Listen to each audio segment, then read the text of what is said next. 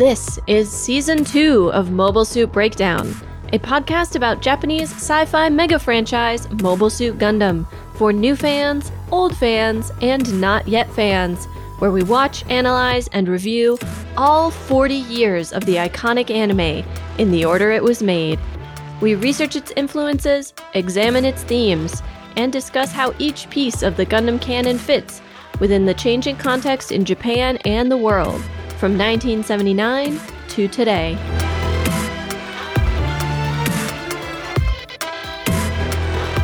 This is episode 2.10, Discipline and Punish.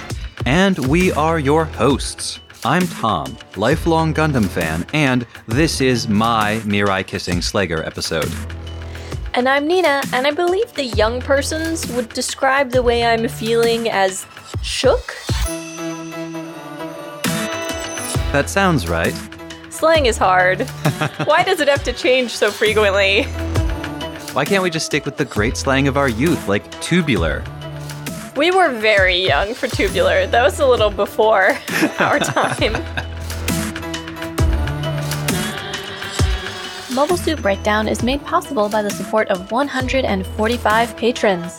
Thank you all, and special thanks go out to our newest patrons, Scott W. and Xeon's Ghost. If you'd like to support Mobile Suit Breakdown and get access to our patron Discord, bonus content, and more, you can do so at GundamPodcast.com/Patreon. This is a rough episode of Zeta. It's pretty unpleasant to watch, and it was hard for us to talk about. So, before we dive into it, I want to share our appreciation for all of our listeners, our supporters, and our friends who have been chatting with us about the podcast on social media and spreading the word about Mobile Suit Breakdown. And I have a lot of these to get through, so today I'm just going to do Twitter. So thank you to all of our listeners, and special thanks to the following Twitter followers: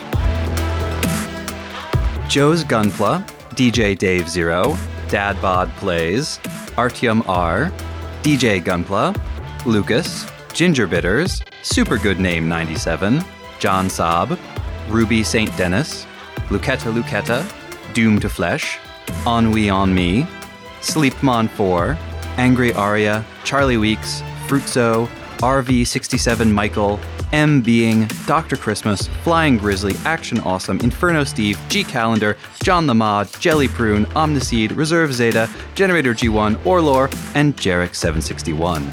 Thank you all. When we say that MSB is a listener-supported independent podcast, we don't just mean the money from our patrons. We also mean the support of every single listener who has sent us an encouraging word, shared with us some neat bit of Gundam ephemera, helped us tackle a tricky research problem, or told their nerdy friends about this little podcast we make. We do this for a living, and that's only possible because of all the support from all of you. This past weekend, we even met two total strangers who had already heard about the podcast. So I hope you've started listening, Zach and Seth, and thank you to whichever listeners out there told Zach and Seth about Mobile Suit Breakdown.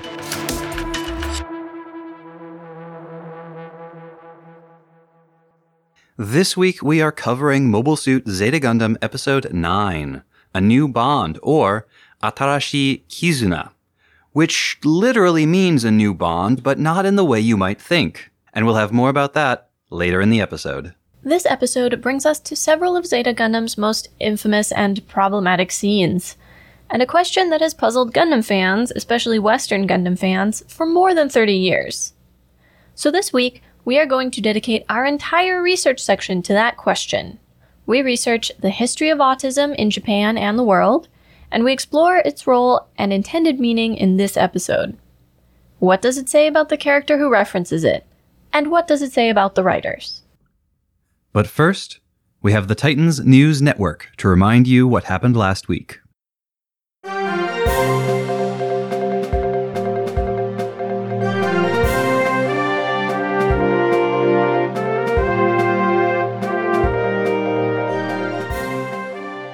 And now, a special presentation from the Titans Travel Group, Travel Agents to the Stars.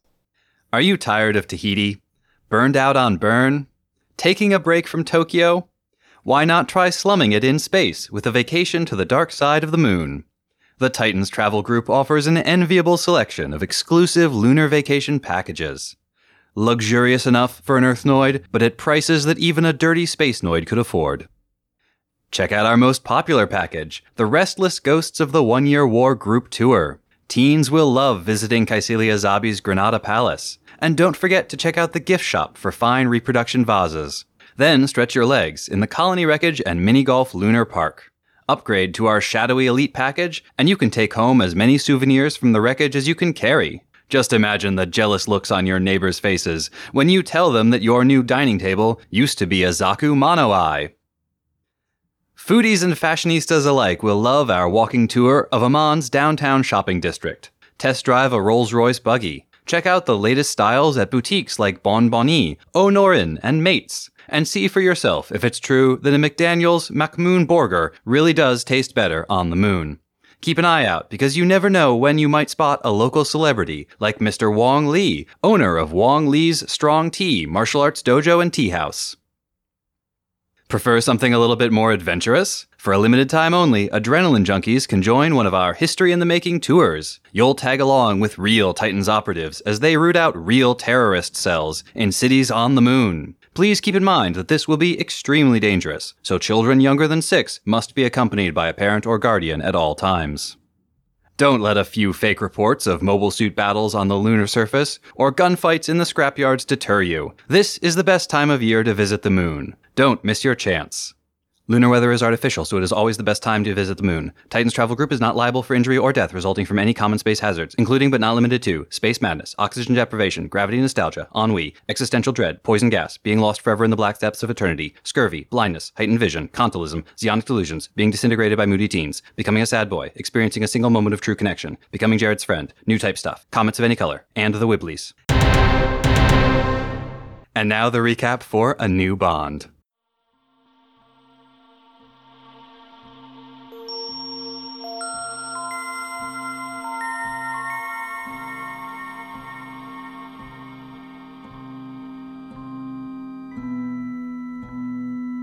Floating down a jungle river, Rekoa peers through trees and vines, spying on Federation ship movements.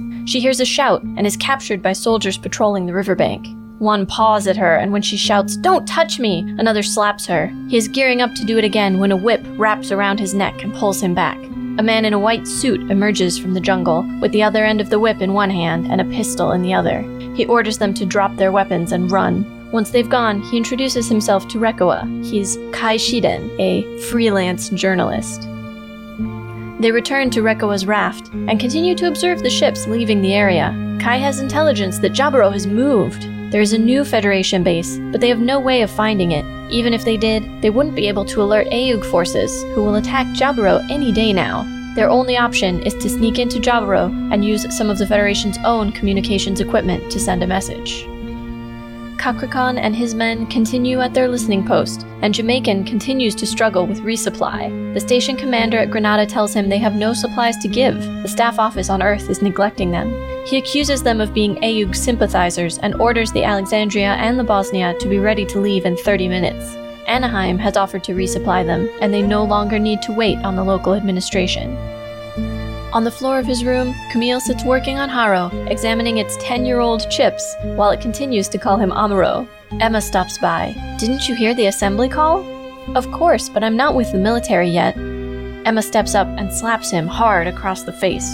"You're a pilot. This is the military. Come on."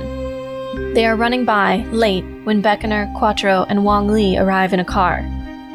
"Brat, stop right there," Lee yells at Camille, before slapping him so hard that he falls to the ground. As Camille starts to crawl away, he kicks Camille in the side. "Who are you? Why are you doing this? What right do you have to attack me?" Camille asks, unable to understand why this is happening. Lee continues to beat him and berate him, accusing him of childishness, laziness, of being an arrogant new type, and a spoiled brat. Emma and Beckoner go to intervene, but Quattro puts out an arm to stop them, and all three of them leave. Camille attempts to fight back, but Lee is bigger and stronger, a grown man, and clearly has some fighting experience. Camille is knocked to the ground again. Incredulous at so much violence over just being late, he continues to argue. He was working on Haro's data chips, which might have valuable information from the 1-year war. Why won't you just apologize and do your job, Lee shouts as he kicks Camille in the head and stomach, knocking him unconscious. Camille wakes in a locker room, with several pilots preparing for a mission to Granada.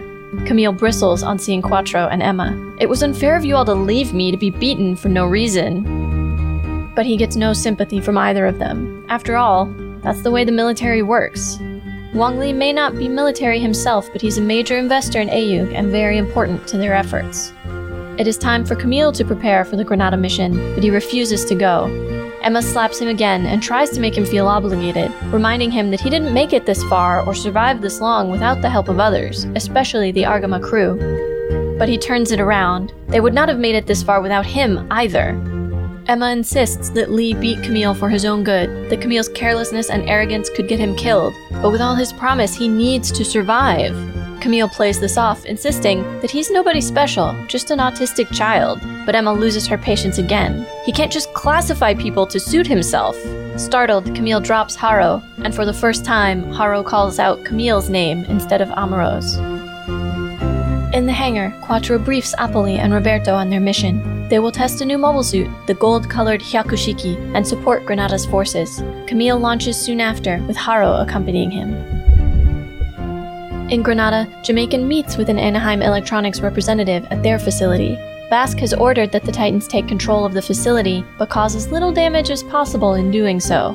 Jamaican's forces make a show of strength. The threatening presence of their mobile suits looms behind him, as he mentions they will be foregoing the mandatory inspection. The Anaheim representative seems unfazed and says he has been authorized to offer them Anaheim's services free of charge for today. Federation forces spot the Argama's mobile suits entering Granada, but Jamaican was right. At least some of them are AEUG sympathizers and are part of the operation. Local AEUG supporters and the group of mobile suits descend on and capture a new ship, quickly taking out its Hyzax and capturing the loyal Federation forces. The battle becomes a firefight, shots zipping past as soldiers move hall by hall to secure the area. With its mobile suits away, this is the perfect moment for Kakrakon's forces to attack the Argama. Camille senses that something is wrong and tries to tell Quattro, but Quattro accuses him of being lazy. Their mission in Granada is not yet complete. Before Camille can argue, they are forced to hit the floor to dodge fire. It is not until the battle is over that Camille can convince Quattro the Argama is definitely under attack, and Quattro sends him back to defend their ship. Emma launches in the red Rick Diaz, but has only Jims for support, and Kakrakon is implacable, bent on vengeance against Emma the traitor. Camille arrives just in time, and Kakrakon is forced to retreat. Emma begins to scold Camille for returning before his mission is complete. He couldn't possibly have had time to respond to their distress signals, but he explains that it was as if he heard her voice calling for help, and Quattro ordered him to go. Emma thanks him, and it looks as if they just might kiss before they are interrupted by the arrival of the reinforcements, and they all return to the Argama.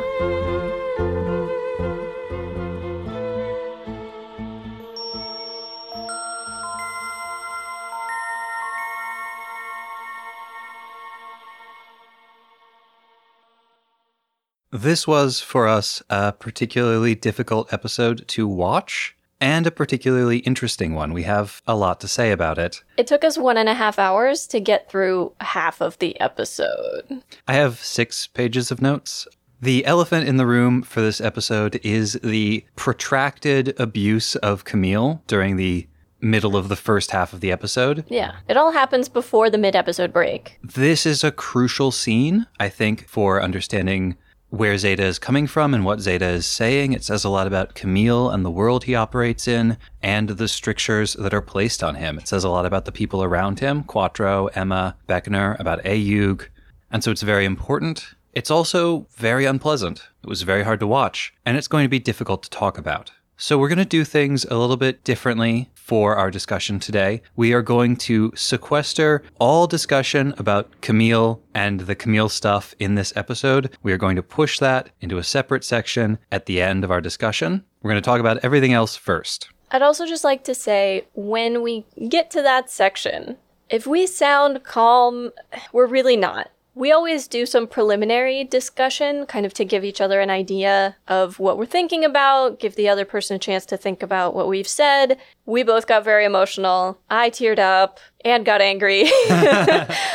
For the purposes of clearly conveying our ideas, we're both trying not to do that when we have these discussions on recording. It turns out crying voice doesn't sound super good on the microphone. So this is us putting a lot of effort into being calm and also having taken like a 6-hour break between watching the episode and talking about it. Don't think we're cold-hearted. We're just trying to be calm to talk about our thoughts. The rage simmers within, and you're probably going to hear it come to the surface a little bit. Don't worry, we're not mad at you. We're just mad. Unless Tomino is listening, in which case we are mad at you. The other thing we need to talk about separately is Camille's infamous, totally out of the blue description of himself as an autistic child. That is the Japanese translation. He does say the Japanese word for autism there, but it doesn't really make a lot of sense to us in context, and there's nothing else in the show that helps us to understand it. We'd like to wait to talk about that until we've had an opportunity to do some research. Our speculation about that is not, we think, terribly relevant at this point. We'd rather know a little bit about what we're talking about before we discuss that scene. So any discussion of Camille's description of himself as autistic is going to wait until the research portion.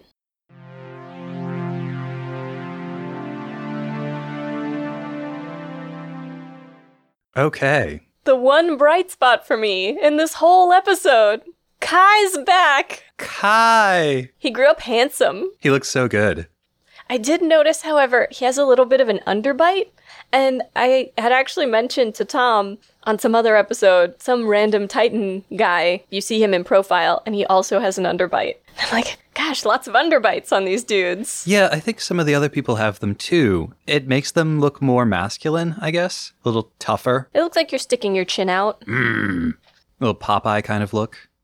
I'm deeply amused by both of their outfits. Jungle Explorer Rekoa. Yeah, Rekoa in her hat and socks and shorts, the whole getup. It's very colonial in the jungle kind of look. Yeah. And then Kai in his white, I'm going to assume linen suit, traipsing around the jungle.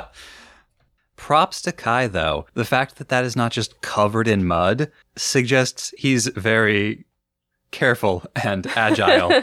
And he learned how to use a bullwhip, apparently. Yeah, we see Rekoa doing what amounts to a float trip down some river in South America. She is counting transport ships until she gets caught by some Federation guys. Yeah, I would assume those are Federation guards.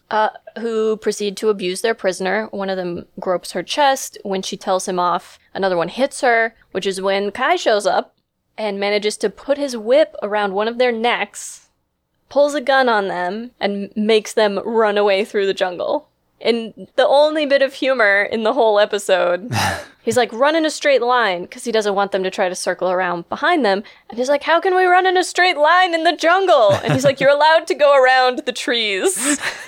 And then he does a little flourish with the gun, which, I don't know if you remember this, he tried to do that flourish at one point in Mobile Suit Gundam. No, the gun, like, bursts apart. Ha. So since then, he's become a freelance journalist. Which is code for spy. I don't remember which episode it was, but when I talked about Portugal and the spy network there, I remember reading that journalist was frequently a cover for spies. Because it gives you an excuse for asking people questions about everything and getting your nose up in everyone's business. Oh no, I'm just a journalist. I'm writing an article about... Oh, I wonder if that's what his comment about showing up at the Vatican was. Like, as a freelance journalist, I could show up anywhere. Mm-hmm. That's why it's no surprise that I'm here in the jungle. It would be equally no surprise if I showed up at the Vatican.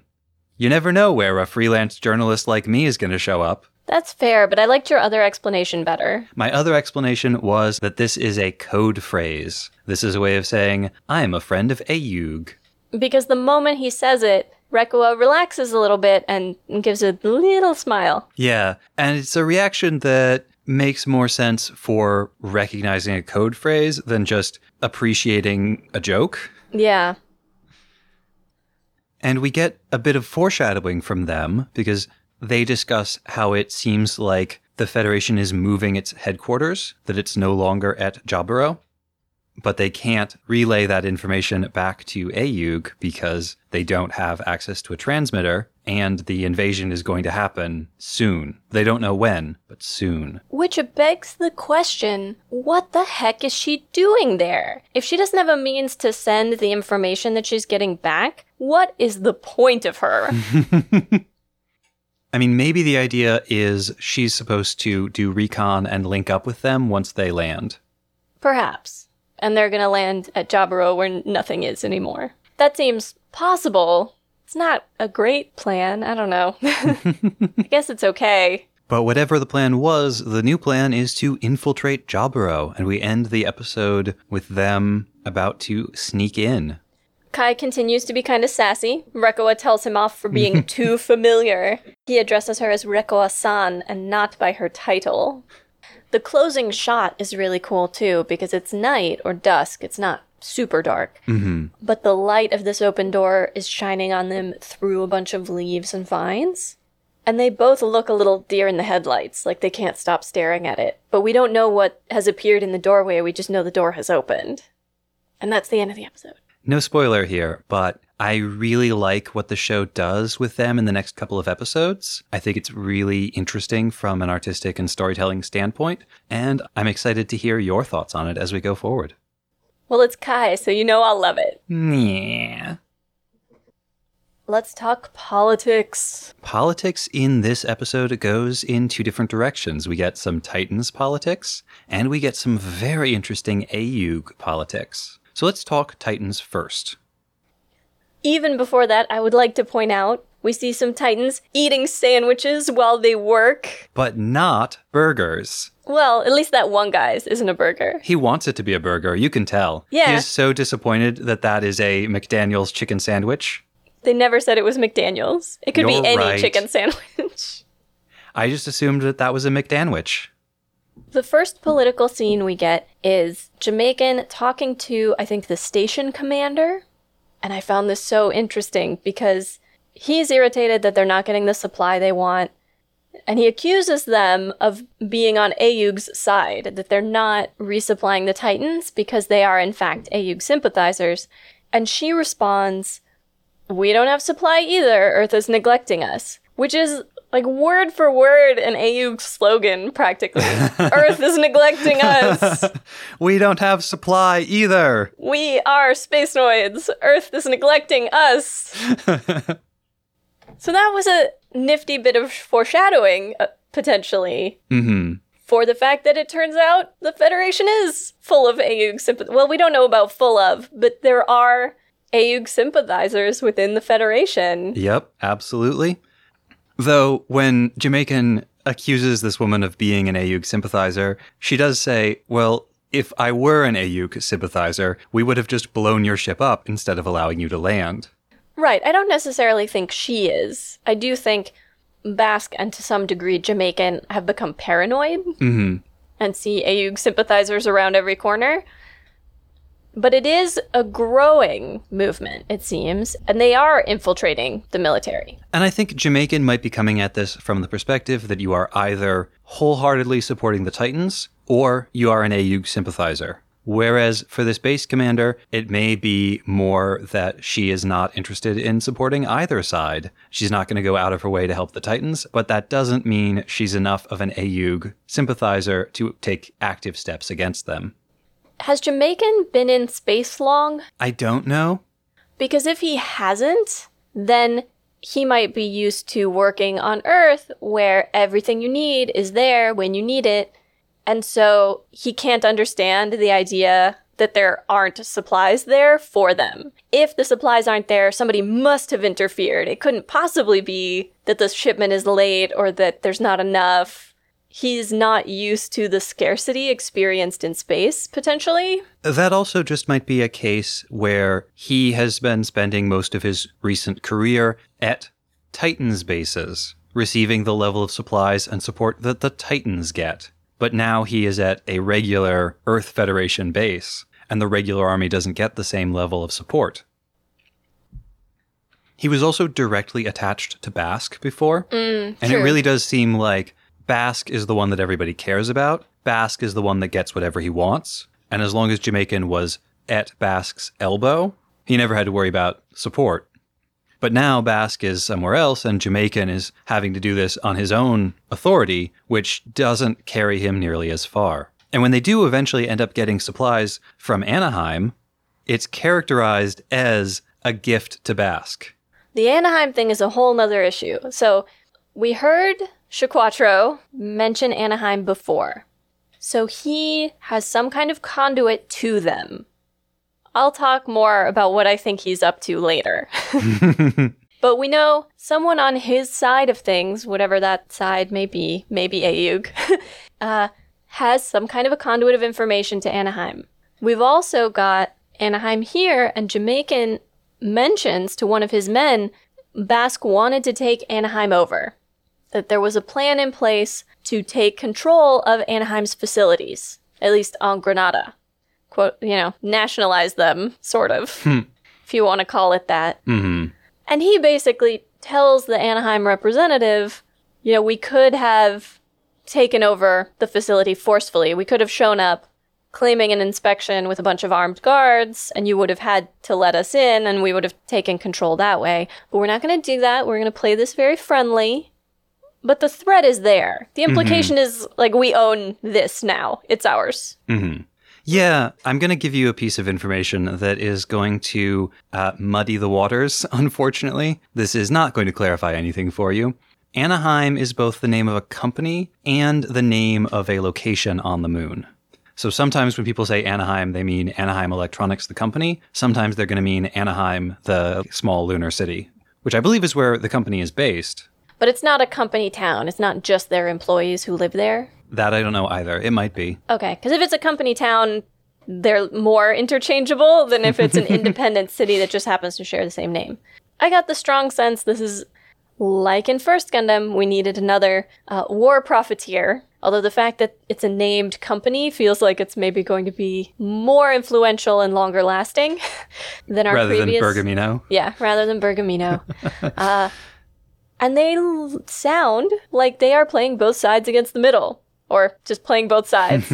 They're trying to keep a foot in each camp. They don't feel confident about who the winner of this whole thing is going to be. War profiteers and military-industrial companies tend to benefit from the fact of the war, not dependent on who actually wins it. And finally, no Jared this episode. No Jared at all. Apparently there's a problem with his Hyzak, and Kakrakan keeps commenting on his absence. Where is that guy? How can he not be here at this important moment? What's wrong with Jared? Well, in Jamaican and Corpse Captain, who, by the way, has a name which I looked up, it's Gady Kinsey. So Jamaican and Corpse Captain actually have a discussion about Jared's Hyzak and how Jared is just burning up to go out there and restore his lost honor, but no amount of fighting spirit will restore a broken machine. Maybe the voice actor was sick that week? Could be. Maybe it's a comment on the Camille stuff. I think there's something there, but we'll have to wait for the Camille section to talk about that. Okay. But I believe this is the first episode of Zeta that does not have Jared in it. Part of me felt like that couldn't possibly be true, but I don't feel like going to check.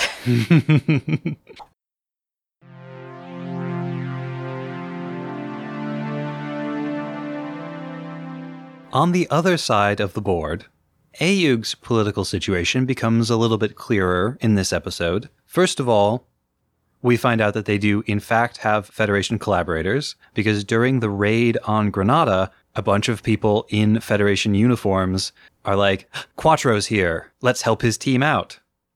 Ayug only sends those 4 mobile suits, and there are a lot more people helping them once they arrive. They're wearing uniforms, but it's not clear if those are Ayug uniforms. We haven't seen anything like that on the Argama. The blue ones? Yeah. The kind of goofy, very 80s sci-fi, almost 70s sci-fi even. I thought they looked a little bit like police gear. Right? They do. Like the helmet looks a little like a riot helmet, more than a space helmet. Are they corporate security? Are they a private army? Are they a local Granada militia? They could also be Ayug Marines, and we just haven't seen any Marines on the Argama. Unclear. but they've got a lot of help. But during this scene, Roberto tells Camille, and therefore the audience, that they need to spearhead this operation in order to show everyone who's really in charge of this movement. So we can tell that there's a lot of competition amongst the various anti-Earth rebel groups. And we're not clear if all of them are under the umbrella of Ayug, and this is about maintaining the primacy of the Argama, or the Quattro faction, or the Blex faction, or we don't know who exactly Roberto is talking about here. I suspect, since Camille specifically asked, why doesn't Granada just do this themselves, that each of the colonies probably has its own independence movement, per se, because each colony is quite different, and they may not necessarily want to be under an umbrella. This actually makes some later comments very interesting. But they all have independent interests, they all have independent governments, and so I suspect that it's a matter of trying to rein the various colony governments or movements or groups, however it's organized, under the umbrella of Ayug, when Ayug has up until now perhaps not necessarily been aligned with a particular colony, or maybe only one rather than all of them, or maybe it's been entirely space-based. Because they could just be ships. They could be almost nomadic. Or maybe Ayug is the umbrella organization, but it's mostly a decentralized one with each individual colony's group acting basically autonomously, but then Blex and Quattro offer a kind of spiritual leadership. Which can happen with a lot of independence movements. Absolutely. There's a certain amount of safety in that decentralization. It means that if some leaders get taken out, the organization is not completely crippled. It means that if some part of the group gets captured, they can't really speak to what the other parts of the group are doing. It's especially helpful if all of the different independence movements are competitive with each other, but they can all agree on this one independent central leadership body. It's reminiscent of many things throughout history, but including the U.S. colonial independence movement. That's what I was thinking of when I talked about the interests of the different colonies, because it was very much like that with the states. Each of them had very different interests and didn't necessarily want to subject themselves to the interests of the others. There was just a sense that to be strong enough, they had to band together or it wasn't going to work. So the Argama is a bit like the Continental Army in that it's not necessarily tied to any particular colony. It's supported by all of them, but they each have their own independent forces. Does that make Quattro George Washington? Oh, God. No, because Washington didn't want to be in charge. Quattro seems to want to be in charge. Quattro is just a lowly lieutenant. Just a simple soldier who doesn't know any other way to make his living. That's why he never got married. George Washington was married. If you think perhaps we're reaching too far, I would point out Wong Li himself compares the attitude of Europe towards America to the attitude of Earth towards Spacenoids, that they are underestimating them, that they are not considering the capacity. They think of the space colonies as backwards or weak, without really knowing anything about the Spacenoids or understanding life in space. And if all of that wasn't enough, they also talk about a new battleship being funded entirely by donations, which was absolutely a thing that happened both in the American War of Independence and in the almost immediately following quasi-war between America and France. And finally, they're testing a new mobile suit.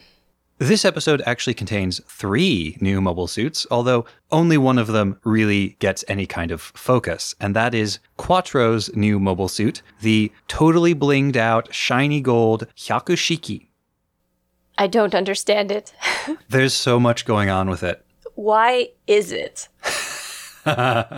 One of them claims it will help prevent friendly fire. That doesn't, maybe, yeah, sure, since there's nothing else like that on the field, and obviously everyone will recognize it, but... Wouldn't it also be easier to spot and easier to target? Yes.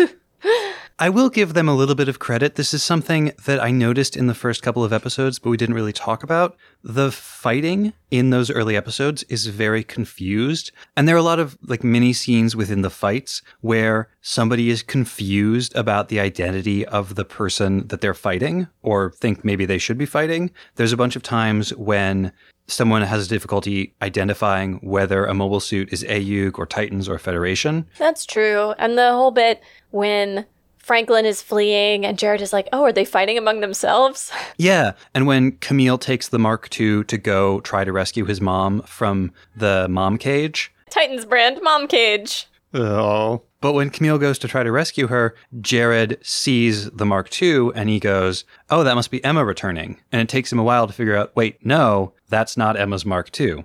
At another moment, and I love this one, I think it's Jamaican is talking to one of the sensor operators on the Alexandria. They have stumbled upon the battle between Lila's Garibaldi force and the AUG ships. And they're trying to figure out if the Garibaldis are on their side or not. One of the officers says, AUG shouldn't have any Garibaldis. And I think it's Jamaican who responds, I don't want to know if they should have any Garibaldis. I want to know if they do have any Garibaldis.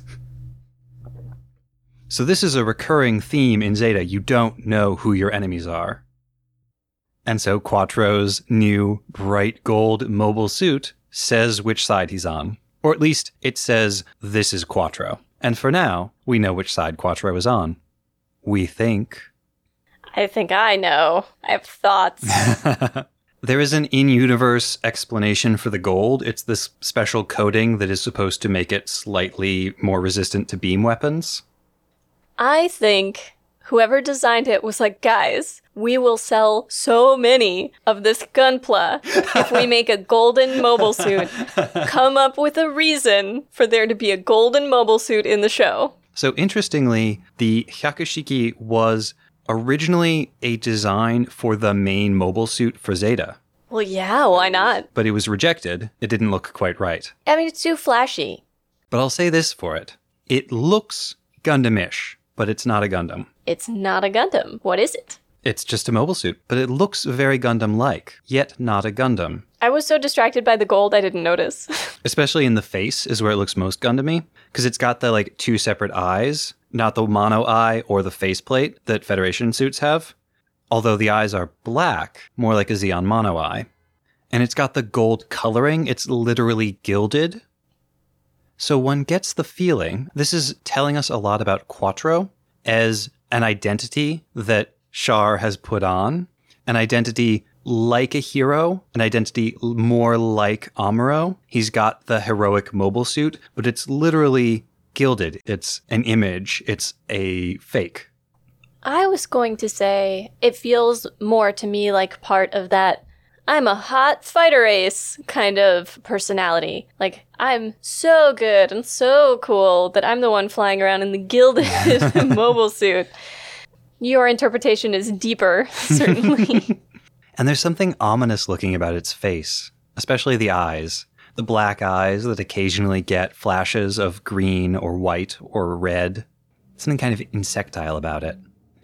The other thing I want to point out about the Hyakushiki is actually the name. So the name is literally type 100. Shiki is the term for type, and then Hyaku means 100. I think there's a pun here because Hyaku sounds really, really close to Hayaku, which means fast. And what do we know about Char? He's the fast type. But it's not red. Gold is the new red. Maybe it's rose gold. Camille makes an observation during the firefight that Quattro seems to enjoy fighting. He likes it. He's enjoying what they're doing. And this is rather appalling to Camille.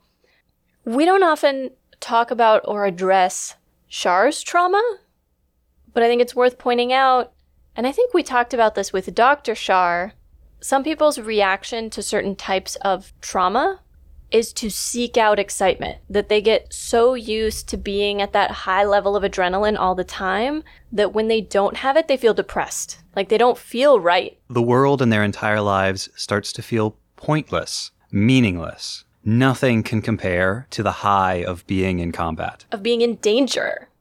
And they wouldn't necessarily tell you that they like it, but they don't feel right without it. They may say something like, well, I just don't know any other kind of way to be.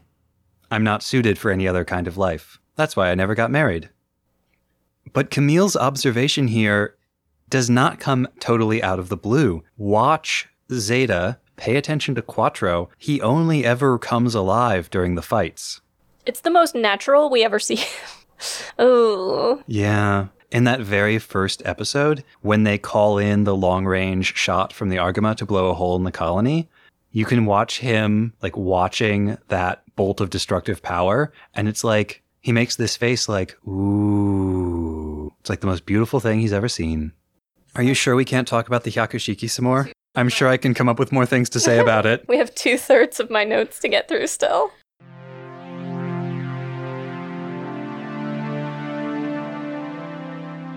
We get to open with just a fun culture note and then get into the horrible stuff. But you'll notice when we open on Camille's room, he's got a laundry line and his laundry drying across the room.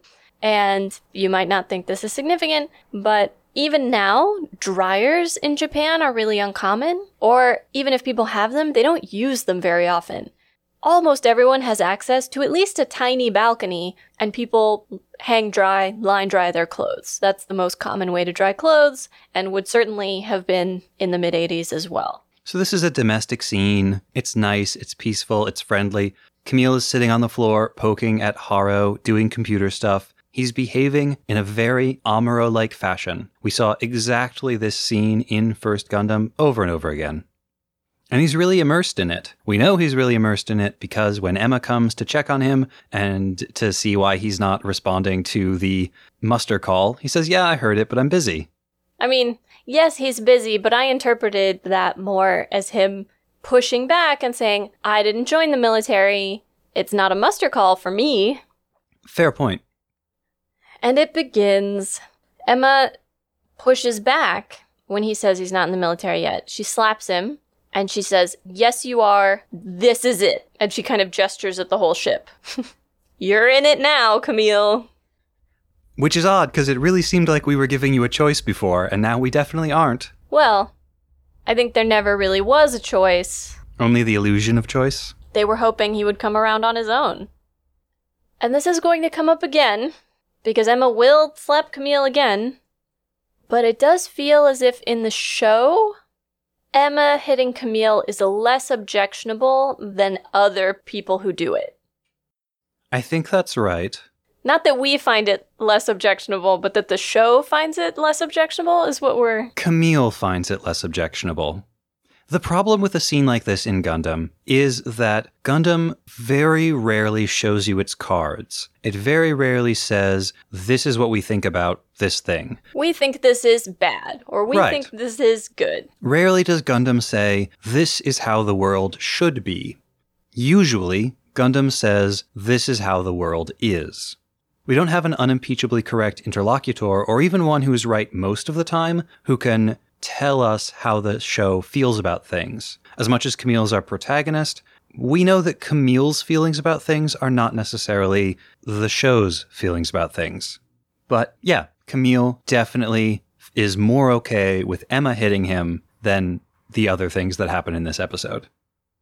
But his reactions are different. The second time Emma hits him, which we'll talk about when we get there, but his reaction is very different. He's much more surprised. He's even, I would say, shocked and cowed by that in a way that he is not by this one. He likes and respects Emma. Maybe he shouldn't. Perhaps not, but I do think that is the difference. Because as Emma and Camille come rushing in, Shaquatro yells at them for being late, and Wong asks Beckoner, who's the kid? Oh, this is Camille, who I heard about, your new pilot, okay? Hey, brat! With a big slap out of nowhere. So big, hard enough to knock him down. Hard enough that he doesn't get right back up again. So it's insulting from the get-go. It's talking down to him from the get-go. Camille has never seen this man before. He doesn't know who this is. Then he kicks him while he's down. Camille is basically just like, why? What are you doing? Who are you? You're late because of that toy. Again, talking down to him, emphasizing that they think of him as a child, even as they're holding him to this military standard. This focus on childhood and responsibility in this scene, and really in all of the Camille scenes in this episode, led us to a point of some disagreement. Strong feelings were had on both sides. And that's about whether Wong and the adults are expecting Camille to behave like an adult, requiring him to behave like an adult, but treating him like a child. Or whether they're expecting him to act like a well-behaved child, they are simply okay with the idea of children in the military. If I understand Tom's position, they really switch constantly based on what they need from him. When they need obedience, it's you're a child. When they need him to step up and do things and take on responsibility, it's you're an adult. Right. You're not allowed to ask questions. Children don't ask questions. Children just shut up. But we need you to behave like an adult, fulfill your responsibilities, do your job as a pilot, be there on time. Whereas I think, by and large, the behavior they expect from him is part of a particularly disciplinarian, authoritarian adult-child dynamic. They're just perfectly okay with the idea of, at the same time, subjecting a child to being in military service. Which, given the way that they were like, oh, there were kids on the white base who were your age, I think is a reasonable read of their behavior. Yeah, I guess the reason I think that this is a child-adult distinction, one, comes from something you said in a previous episode about how, in the Japanese conception, childhood is freedom, adulthood is responsibility. Second, when Wong is talking to him, Camille tries to justify himself. He says, I was looking at the Haro, I was looking at its data chips, it might be important, it might have important information. And Wong says, you're not an intelligence officer, are you? You're a pilot, right? It's not just do what you're told, it's do what's appropriate for your role. And your role is a pilot. That's your job. You have to do it. And then the third thing, and for me this is the most important one, is that focus on Haro during this scene, and really on Haro throughout this whole episode. Because when Wong says, you're late because you were playing with that toy, what he means is, you're late because you were behaving like a child. In a way, I think the Haro represents Camille's child soul, his child nature. And so Wong is saying, you're late because you were clinging to your childhood, weren't you? And maybe he's saying, you are late becoming an adult. You were late developing into an adult because you are clinging to that aspect of your childhood. There's a series of books I loved growing up. They're young adult fantasy novels by Tamara Pierce. The first one involves a young girl disguising herself as her twin brother so she can go learn how to become a knight. And so it's a school story. A lot of it is about her schooling and her training and her experience doing this. And one of the characteristics of that experience is that there is always too much work. You are given impossible tasks constantly, and your teachers and everyone around you know it's impossible. And you are constantly being punished for the fact that you are not completing the impossible. And the entire purpose of it is for you to shut up, do what you can, take the punishment, keep going.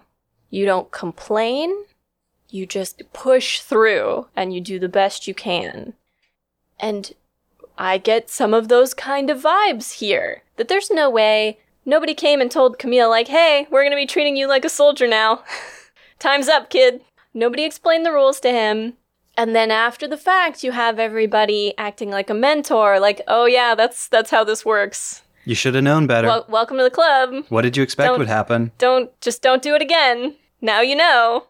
I also got flashes of this scene from Mad Men, which maybe some of you have seen it. It's a show about largely life in the 60s and early 70s in the United States. But there's a scene at a kid's birthday party where one kid, very rambunctious, runs, doesn't watch where he's going, crashes into an adult, knocks over a drink. And this adult, who he doesn't know, smacks him. Kid's dad comes over. What's going on here? And a modern audience is like, oh, you're in trouble now. You smacked somebody else's kid. And the guy explains, oh, he knocked a drink over. And his dad smacks him. And he's like, yeah, be more careful. And it's shocking when you see it. And it was one of a whole host of moments like that. But that in particular times and places, there was this attitude that if it was for the right reasons, any adult could exercise this physical discipline over any child. And so we have Camille, who is like, who are you? I don't even know who you are or why you're the one punishing me for being late. And then we have this adult figure who takes the attitude of, well, I'm an adult. Camille makes a series of very rational, compelling statements and asks a bunch of questions of Wong during this encounter. And Wong Lee doesn't respond to any of them because he doesn't have to, because through his exercise of violence here, he does not have to justify himself. But that's also a very particular adult-child dynamic that you see in some parent-child relationships, certainly in some teacher-child relationships, but this attitude of any attempt at explanation is making excuses, and excuses are unacceptable. When you are in trouble, you are supposed to, again, shut up and take your punishment and not do it again. And that any attempt to ask questions or to explain constitutes you trying to get out of the fact that you messed up. And Wong does punish him for talking back. Well, and he specifically says, why don't you stop talking and just apologize? He has this attitude of, why do you keep trying to ask questions or explain? What you're supposed to do is admit that you were wrong. But for the characters who are outside of this situation, when they justify it later, they say things like, this is just how the army is. And he's a very important person. He's an AUG investor. And that's how the army works, right? Like, the president of Raytheon can just beat up Air Force pilots. That's a thing, right? And even if that's the way that things are in this world, in these armies, even if that is normal, that doesn't mean it's okay, and that doesn't actually absolve Camille's friends and comrades from having to justify it. Like, this is the way things are is not an answer when Camille asks, why did you let that happen? Well, and what right do you have to beat me for being late? Yeah, what right do you have to do this? How can you resort to violence for no reason? These are all things that Camille says to Wong that Wong responds to just by beating Camille even harder. Camille's comment about how could you resort to violence for no reason does beg the question, what reasons Camille feels justify violence. He did launch himself at Jared for saying, oh look, it's a boy. Camille might just want any reason at all. And the last thing Camille says before he is beaten literally into unconsciousness is, violence isn't right. Which we know he doesn't really believe, but he has at various points questioned people's reasons as being insufficient. Yeah, and I actually do think he does believe that violence isn't right. Look, I know that he also does violent stuff sometimes. I'm not suggesting he hasn't, and he certainly will again, but he is trapped inside of an inherently violent system. And Camille's one of the few people who is looking around and saying this whole system is messed up. And everyone around him is saying, well, this is just the way the system is. He's also been more or less trapped since he made the somewhat impulsive decision to go, right? Arguably, he's been trapped his entire life. I meant trapped in AUG. Yeah, absolutely. Especially now his parents are both dead. He's an orphan. Where would he go? His home was do? destroyed.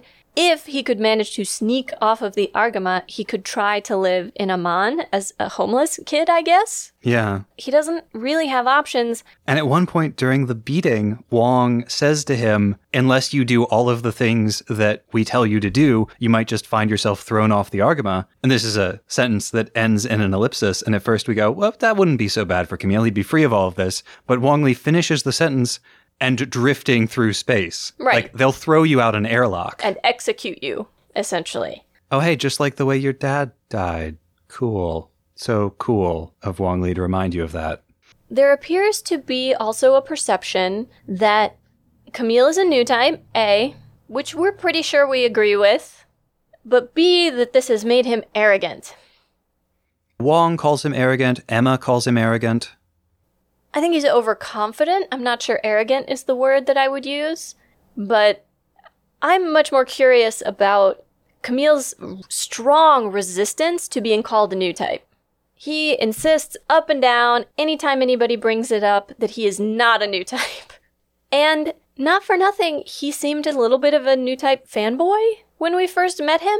He was really excited by the idea of all the crew of the White Base being new types. He found that really exciting. He's sure that Bright, who he's enough of a fan of to have autographs from, was also a new type. Well, now that he's with the Argama, he has figured out that if he is a new type, then he is destined for a probably short, very violent life as a psychic super soldier. Wong Lei's attitude made me wonder if, even within Ayug, there is a certain amount of prejudice against new types. I've also noticed, to our knowledge, there are no new types in positions of authority within Ayug. Except for Shaquatro. But do people know he's a new type? Is he out? I mean, when they were using him as a new type dowsing rod, that suggested that Blex knows. And we had a little bit of a hint that maybe Beckner knew, but there's no one like an Amuro or a Lala. I just started to get a sense, watching all of this, Ayug is perfectly happy to use new types, but they're not necessarily representing new types' best interests. Which leads me to one of my big brainwaves for this episode, is that I suspect Shaquatro is playing the long game. That he's not really on Ayug's side. And that part of his long game plan is encouraging Camille to be alienated from Ayug. When Quattro, Roberto, and Apoli are getting ready for their mission, they're discussing like, oh, will Camille come? And Quattro says, Emma will make him come.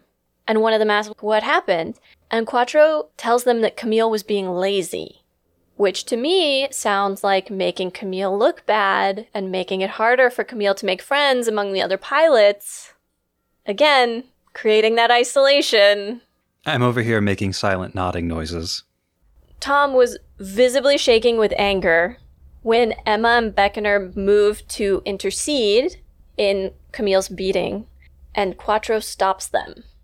And there are two interpretations of this. One is he thinks this is a valuable lesson that Camille needs to learn, which is how he plays it later, that that's just how things are and Camille needs to get used to it. However, it also left Camille feeling isolated and friendless. Especially isolated from Emma, who he had been starting to get close to. It means he doesn't trust the Ayug leadership. And Camille says something during the beating that is, I think, the most interesting and ambiguous line that he has there. It's when he starts trying to fight back against Wong Lei, before it turns out that Wong Lei is actually a much better fighter. But he says, "You're no different." There are three interpretations of that I thought of. One possibility is he's saying, "You're no different than me." Totally normal rejoinder in that situation. Second possibility, "You're no different than my dad." Quite personal, wouldn't have any meaning to Wong, but he's not really talking to Wong at this point. He's talking to himself. Third possibility, and the one that I subscribe to, "You're no different than the Titans. You, Ayug, are really no better than the other side." And the beating that Camille gets from Wong is significantly worse than what Jared did to him. Indeed, and this is part of why I was so angry at Emma and Beckner. Like, if you had any doubt that Emma was completely spineless in the face of authority, this should confirm that. Because she's watching a kid, 17 years old. Very young. He's very young.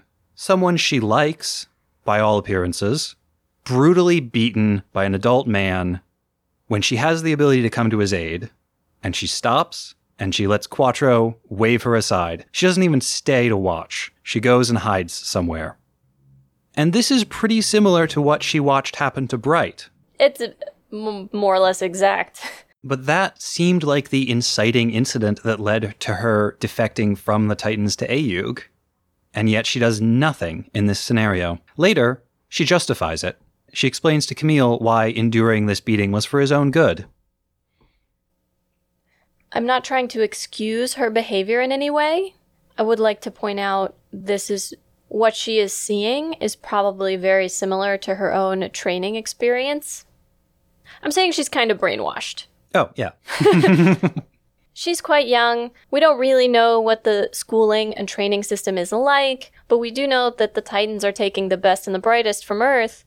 She may have gone to a military academy after she finished high school, but it could have even started for high school. she's lived this life for a long time and started pretty young. Again, I don't think that excuses her behavior, but it does explain why she thinks it's normal and why she feels a sense of frustration with Camille for not understanding the rules.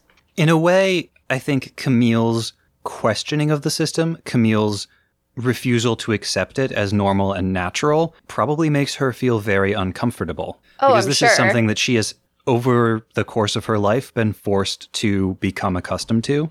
She has been forced to reconcile herself to it. But then for Camille to come up and say, no, but this is wrong, this shouldn't happen, challenges the whole worldview that Emma has been forced to base her life on. And not for nothing, she left the Titans. What is left for her if she leaves Ayug? Welcome to the new boss, same as the old boss, is sometimes a comfort and sometimes a curse. But if that's the way it is, where can she possibly go that won't be like that? When you're in space, as compared to the Earth, you are much more reliant on other people.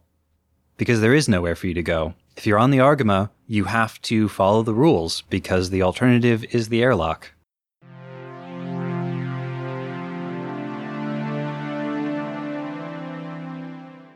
Everybody wants Camille to be the next Amuro, but nobody treats him like an Amuro. And everybody wants him to be a new type for them, but then when he actually behaves like one, they don't believe him, or they don't trust him. I'm a little curious when you talk about nobody treats him like an Amuro, because the defining characteristic of the situation aboard the White Base is that they were all children and were all peers. You know, Bright had a couple of years and some rank on everybody, but for the most part, it was a very egalitarian system. And the one Camille is in is not. Yeah, it absolutely isn't. So is that what you mean? Well, if they want him to be like Amuro, they need to create an environment like... Well, but nobody acknowledges his capabilities outside of piloting. Except for Astanagi. Absolutely, Astanagi does. I think he's my favorite Argama person. He's so nice. I learned a little bit of deep lore about Astanagi recently. What? Yeah, this comes thanks to Prototype Zeta in our patrons Discord. Apparently, Astanagi was a student of Mos Khan. Oh. Right. So there's that connection between the scientist who treats Camille well and takes him seriously and appreciates his engineering thoughts, and the scientist who treated Amuro well and liked him and appreciated his engineering intelligence. I think this episode for Camille is very much about identity, and whether you determine your identity or the people around you determine an identity for you and then impose it on you. During the fight with Wong Li, there's a moment where Wong says, I've heard about you. All the people have told me about you. And Camille says, that's not me. I'm not the person they say I am. I'm not like that. I interpreted Camille's line there as being specifically about being a new type. And it may very well be, but I think it still goes to that question of identity. Because later, when he wakes up from being unconscious and he is greeted by Roberto and Apolli, one of them just refers to him as new type. Like, hey, new type, welcome back to the world. Yep.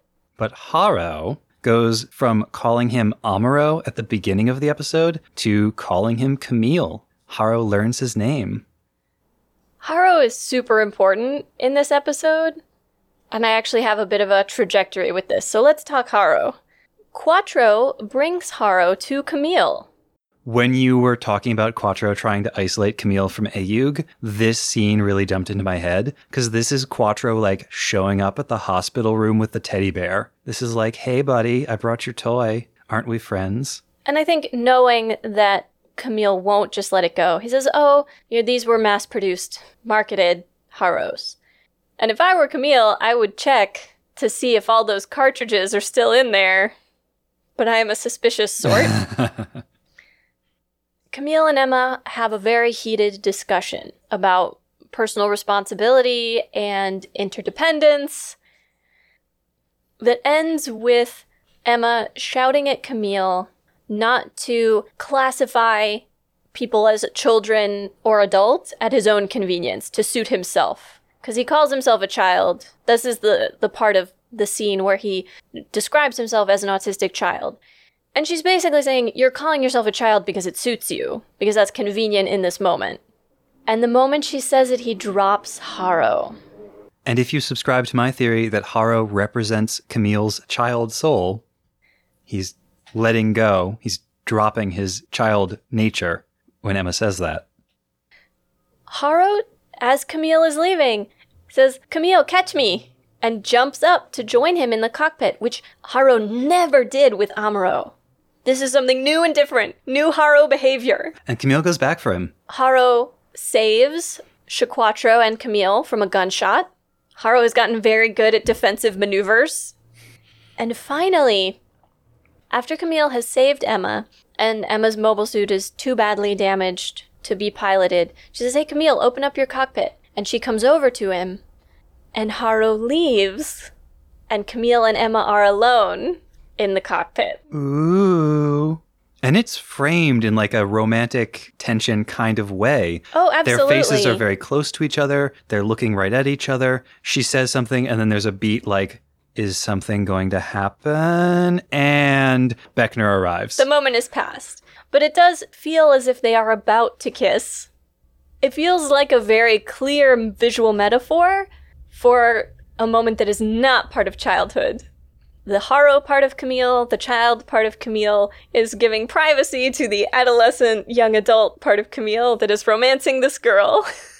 So Quattro bringing Harrow to Camille, and then Camille following Quattro around. Having Harrow in those scenes makes the relationship between Camille and Quattro feel much more like child and father, or child and older brother, child and mentor figure. These are the scenes where Camille is really observing Quattro and in a way trying to model himself on Quattro, which is exactly what Quattro wants. And that's why Quattro brings him the Harrow. It made me think of Lala, who was very childlike. Yeah, you will recall, I felt she had a sort of odd childishness about her. Maybe Quattro thinks that's important to new type development. I think Quattro thinks that's important to Quattro's control over developing new types. It's so sad when Camille lies to Astanagi. I had a cold. They gave me some medicine for it. Well, he cares about what people think of him, and in a way, it shows he's already starting to accept the logic that's been forced on him. Because he could say, I got beat up for no good reason. But he's accepted that no one else around him agrees with him that it was for no good reason. He just has to hide the hurt. I mentioned earlier that I think there might be a connection between Jared's absence in this episode and the Camille part of this story. As the rival, Jared is a kind of mirror for Camille. And we get the scene of Jamaican and Corpse Captain talking about Jared going out just after we get the scene of Quattro talking to Roberto and Apolli, wherein Quattro says, Emma will make him come. And then Gady says something very similar to Jamaican. When Jamaican asks, will Jared be able to go? Gady says, I'll make him go. But Jamaican gives us a little bit of wisdom. It's weird to say this about Jamaican, but he's right here. No amount of fighting spirit, no amount of making him go is going to fix a broken machine. And there's a real danger that their attempts to discipline Camille by punishing him might, in fact, break whatever it is that allows them to make use of him. And then no amount of making him go will make him go.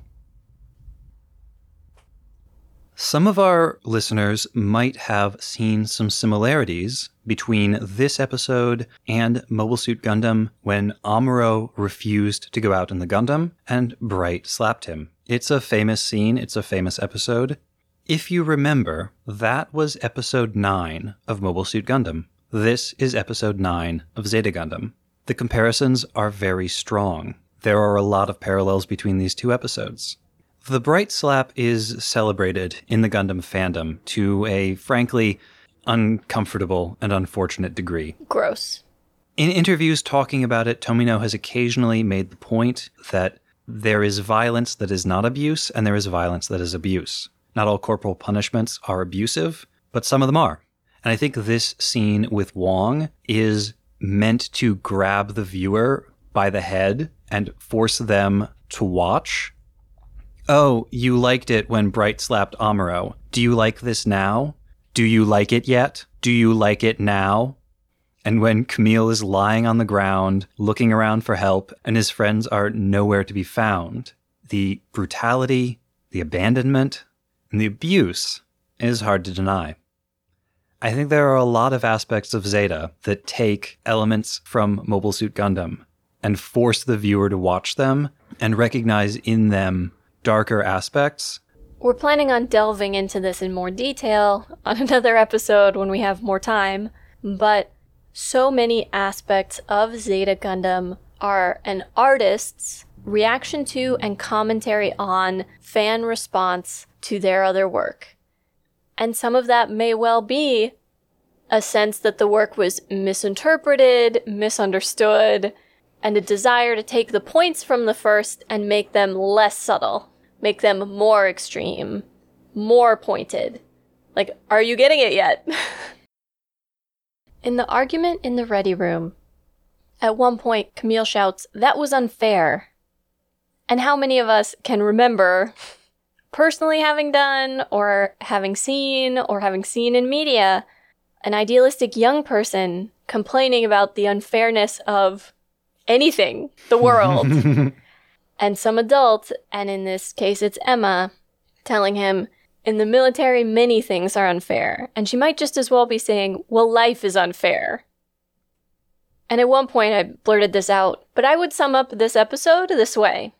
That acceptance of unfairness as natural and unchangeable, as opposed to the idealism of it's unfair and it shouldn't be allowed, that's what war does to children. Forcing them into responsibility, forcing them into an acceptance of these horrible conditions and situations. This is what war does to young people. And it's not just war. This is what the adult world and all of its systems and organizations does to young people. Because young people's insistence that injustices be challenged and changed and that unfair things shouldn't happen is very inconvenient and uncomfortable for the existing power structures and for the people who have already accepted them.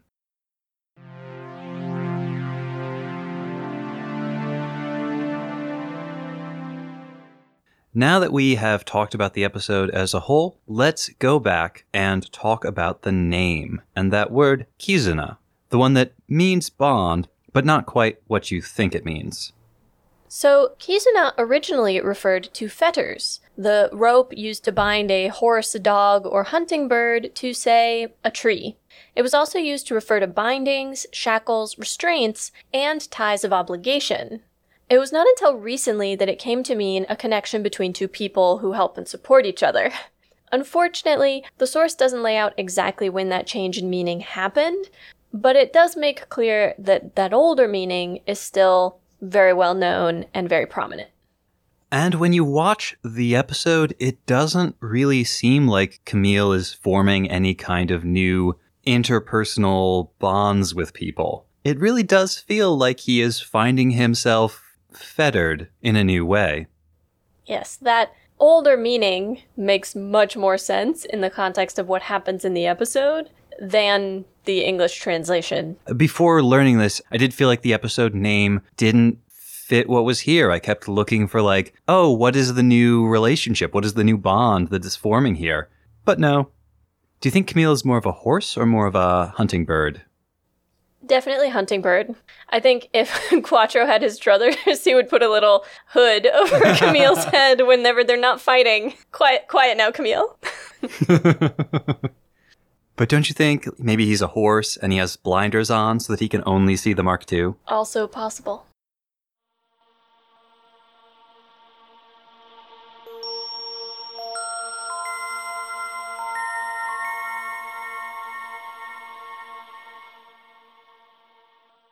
In one of his arguments in this episode, Camille is talking to Emma and describes himself as an autistic child. There is a lot to unpack there. What does he mean when he says that?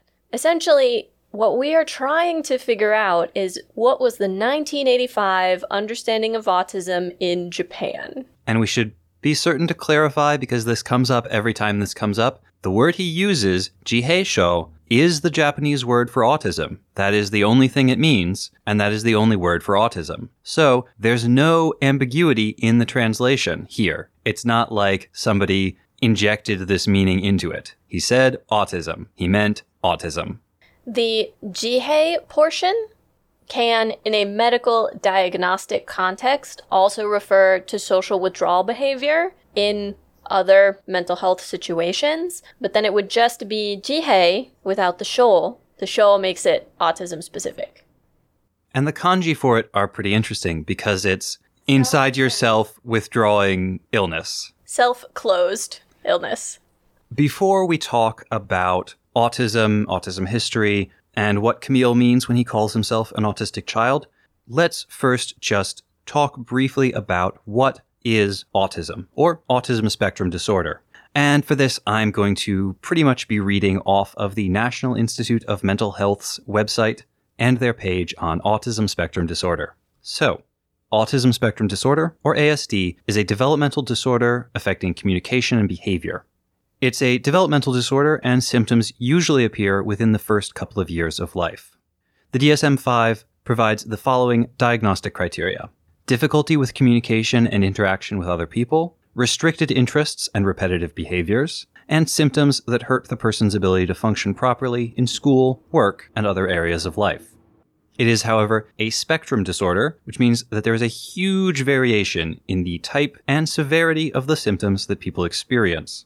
If you're curious about the kinds of symptoms included within the autism spectrum, we will include a link in the show notes to the National Institute of Mental Health's full list. The history of the term is pretty interesting because although the word autism had been used previously to refer to social withdrawal, it wasn't used in the sense that we use it now until 1943 by Dr. Leo Kanner in his paper Autistic Disturbances of Affective Contact, which described 11 cases of what would come to be called autism and which he referred to as early infantile autism. Kanner described the condition as one a child was born with, and considered the core of it to be an inability to form typical, quote-unquote, affective contact with people, which is to say, emotionally based connection and interaction with other people. Yeah, your affect is the way in which you display emotion. So when you hear someone talking about Quattro and you hear the term blunted affect, what that means is he doesn't display emotion as vigorously as one would expect him to under the circumstances. For a long time, autism was considered to be related to childhood schizophrenia or psychopathy. Interestingly, despite the fact that Kanner considered it to be something that a person was born with, in Japan, it wasn't until the 1960s that it began to be treated as congenital or hereditary, rather than contracted. Up until the 1980s, many people in Japan, unless they were an expert or a specialist, thought that autism was contracted, that you caught autism. You became autistic because something happened to you as an infant or a child. Or just as a result of extreme stress. And unfortunately, that was not in any way limited to Japan. Asperger published his paper just 1 year after Kanner in 1944. But it was originally published in German and didn't become well known in the English-speaking world until 20 or 30 years later. And the patients that Asperger was describing in his paper were much more high-functioning than the patients that Kanner was working with. I mention Asperger here because later there's an established connection. We later get autism spectrum disorder, but they were talking about very different cases. There were a few similarities, but people really didn't consider them to be related until much later. Like late 80s later. Yes. A researcher by the name of Lorna Wing proposed autism spectrum disorder as explaining the relationship between autism and Asperger's in 1988. So at the time that Zeta was made, that connection had not yet been established. No.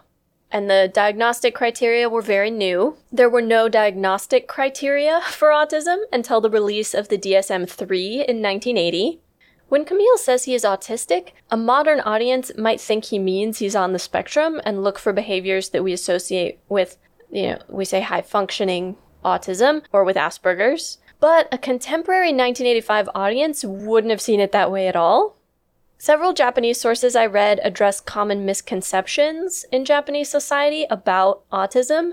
And one point that really muddies the waters for us is that extreme shyness, social withdrawal, being a hikikomori, or a shut-in, and depression are often conflated with autism in Japan.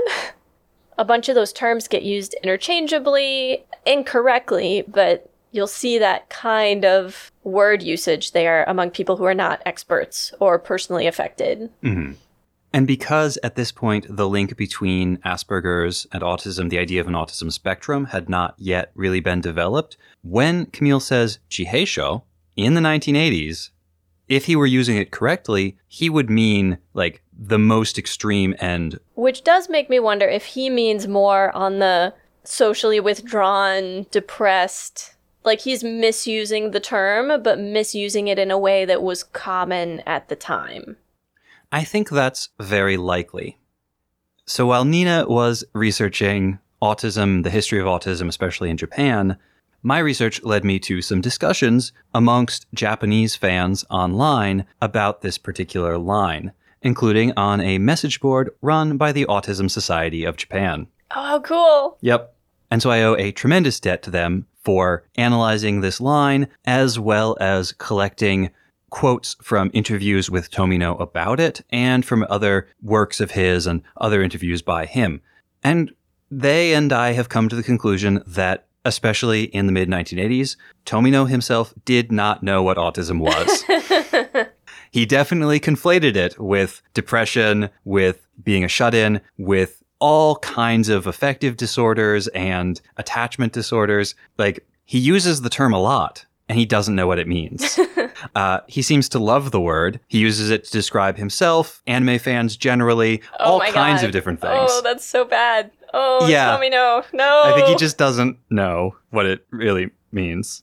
And so Camille's use of it here seems to be very consistent with Tomino's use of it generally. It's very interesting reading about common misconceptions. One of the things they brought up is that on the Asperger side, due to the combination of academic ability and social withdrawal or awkwardness, there were a lot of people who thought Asperger's was caused by parents who were too strict about academics and not social enough with their children.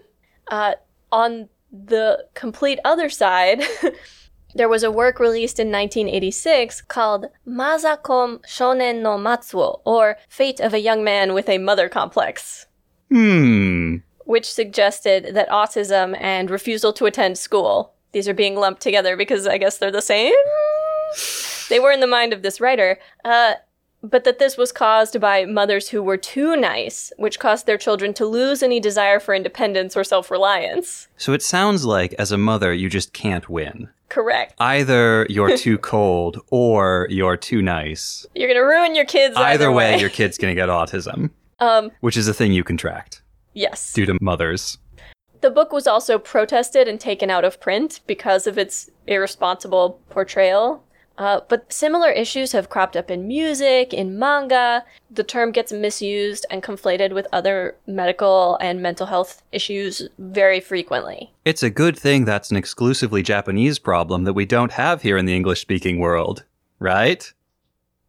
Anyway, speaking of the English-speaking world, that idea that autism is caused by excessively cold and detached mothers in English was called the refrigerator mother hypothesis. Wow. And one of its primary proponents was a guy named Bruno Bettelheim, who was just a real piece of work. Well, didn't you say he lied about all his credentials and all his research? Yes, he did. And abused his patients. And yeah. Well, and most of his work curing autism, I hope you can hear the finger quotes I put around that, was on patients who weren't actually autistic, probably. But the various foundations were willing to pay for autism research because that was the cool, hot topic. And so he just lied and said that they were autistic and then cured them of the autism they didn't have. It seems pretty clear that this line in the anime is from a very uninformed position, but the actual research community in Japan in the mid to late 80s was focused mostly on epidemiology and outcomes. The published rates are sort of all over the place, but they did seem to see higher rates earlier than a lot of the rest of the world, probably due to changes in awareness and diagnostic criteria, but also because they had very high rates of adoption of early childhood medical screenings. They would do these at, I want to say it was like 3 months, 18 months. There was a possible follow-up one if there was anything concerning at the 18 months, and then at age 5 before entry into school. And after any of these checkups, if anything looked off, you would immediately get referred for whatever sort of therapies might be beneficial, even if they couldn't give you an official diagnosis of anything. If there was a concern, they routed you to therapies, and the checkup at 5 years old specifically addressed various school preparedness things and possible educational concerns. One of the things scientists at the time noticed is they found a lot of clustering by birth month and year, which is to say rates of autism, if you organized all these kids by birth year and birth month, were not the same year to year or month to month. Certain years seem to have higher rates and certain months seem to have higher rates. And so they were looking for possible links to bronchitis or pneumonia. The possible exposure of pregnant women to these things might contribute to autism.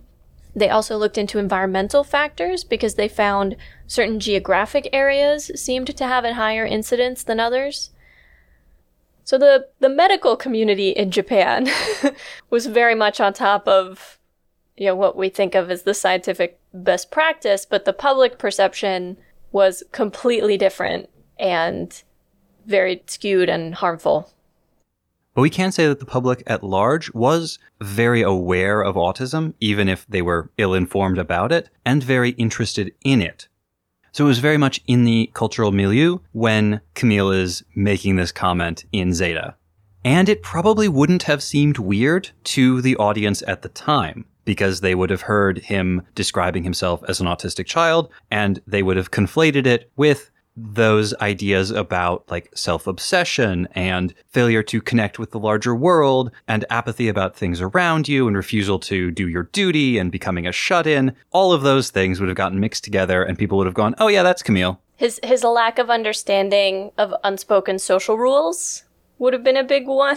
And that actually is maybe the biggest one for this scene, because he's just had that scene with Wong Lee where if he had just shut up, right? All Wong wants him to do is be quiet. Is say he's sorry. Say he's sorry and swallow his pride. And Camille just refuses to do it. And maybe he can't even tell that he's supposed to. Yeah.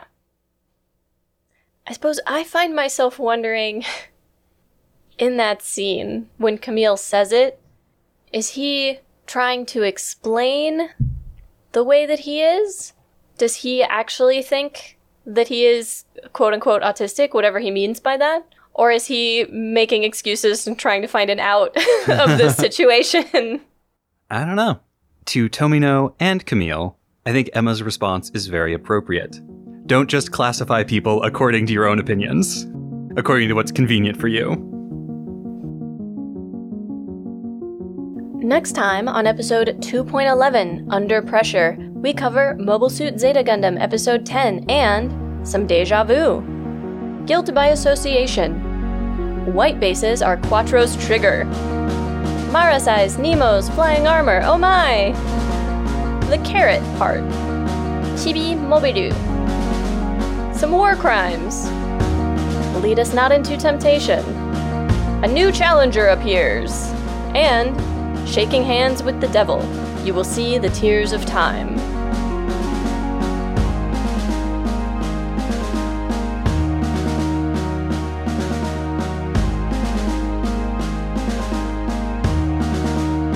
Remember to do all of the podcast things. Subscribe and review Mobile Suit Breakdown wherever you get your podcasts. Then pledge your undying devotion to Mobile Suit Breakdown on Patreon, where you can find great bonus content, get access to the MSB Discord, get exclusive MSB merchandise, and, support the podcast. You can also follow @Gundam Podcast on Twitter and Instagram, and like us at facebook.com/Gundam Podcast for all kinds of extra content. And you should always check out our website, GundamPodcast.com, for all of our episodes, show notes, watch list, wish list, some other lists, and more.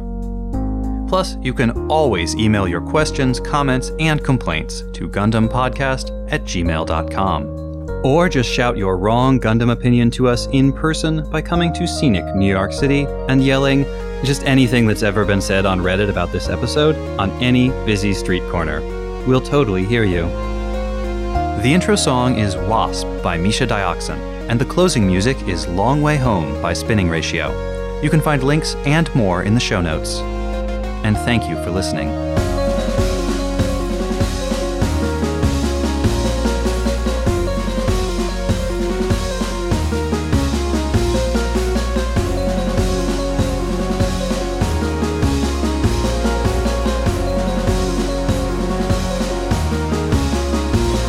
You wouldn't want a warm one. I might. A one that is warm is barely a one at all. We better be careful. Strong Man will come after us for stealing all his material. I would like to believe that maybe not Strong Bad, but somebody over there would appreciate what we do. I feel like Strong Sad has probably watched a lot of anime. Classic anime. Yeah, probably.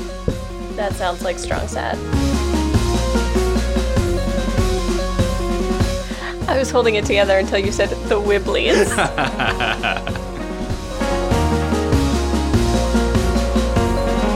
And we will have done some of our preliminary research. And we will have done some What a hard word to say. Preliminary?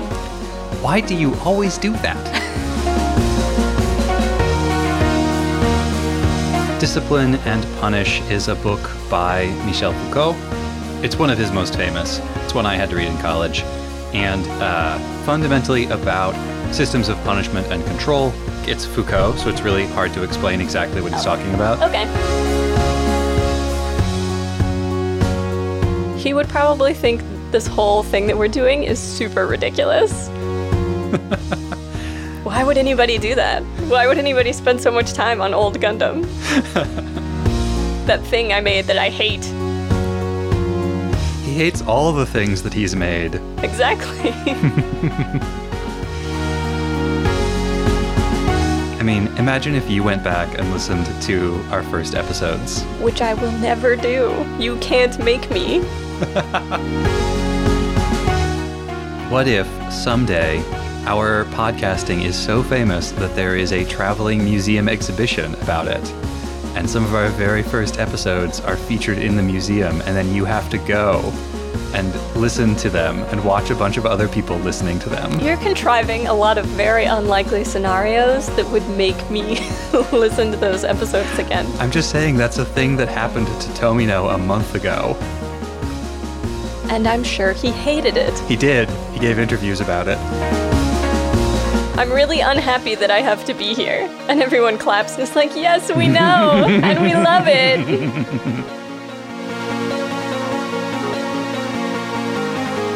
I just thought it was a goofy golden mobile suit. Okay.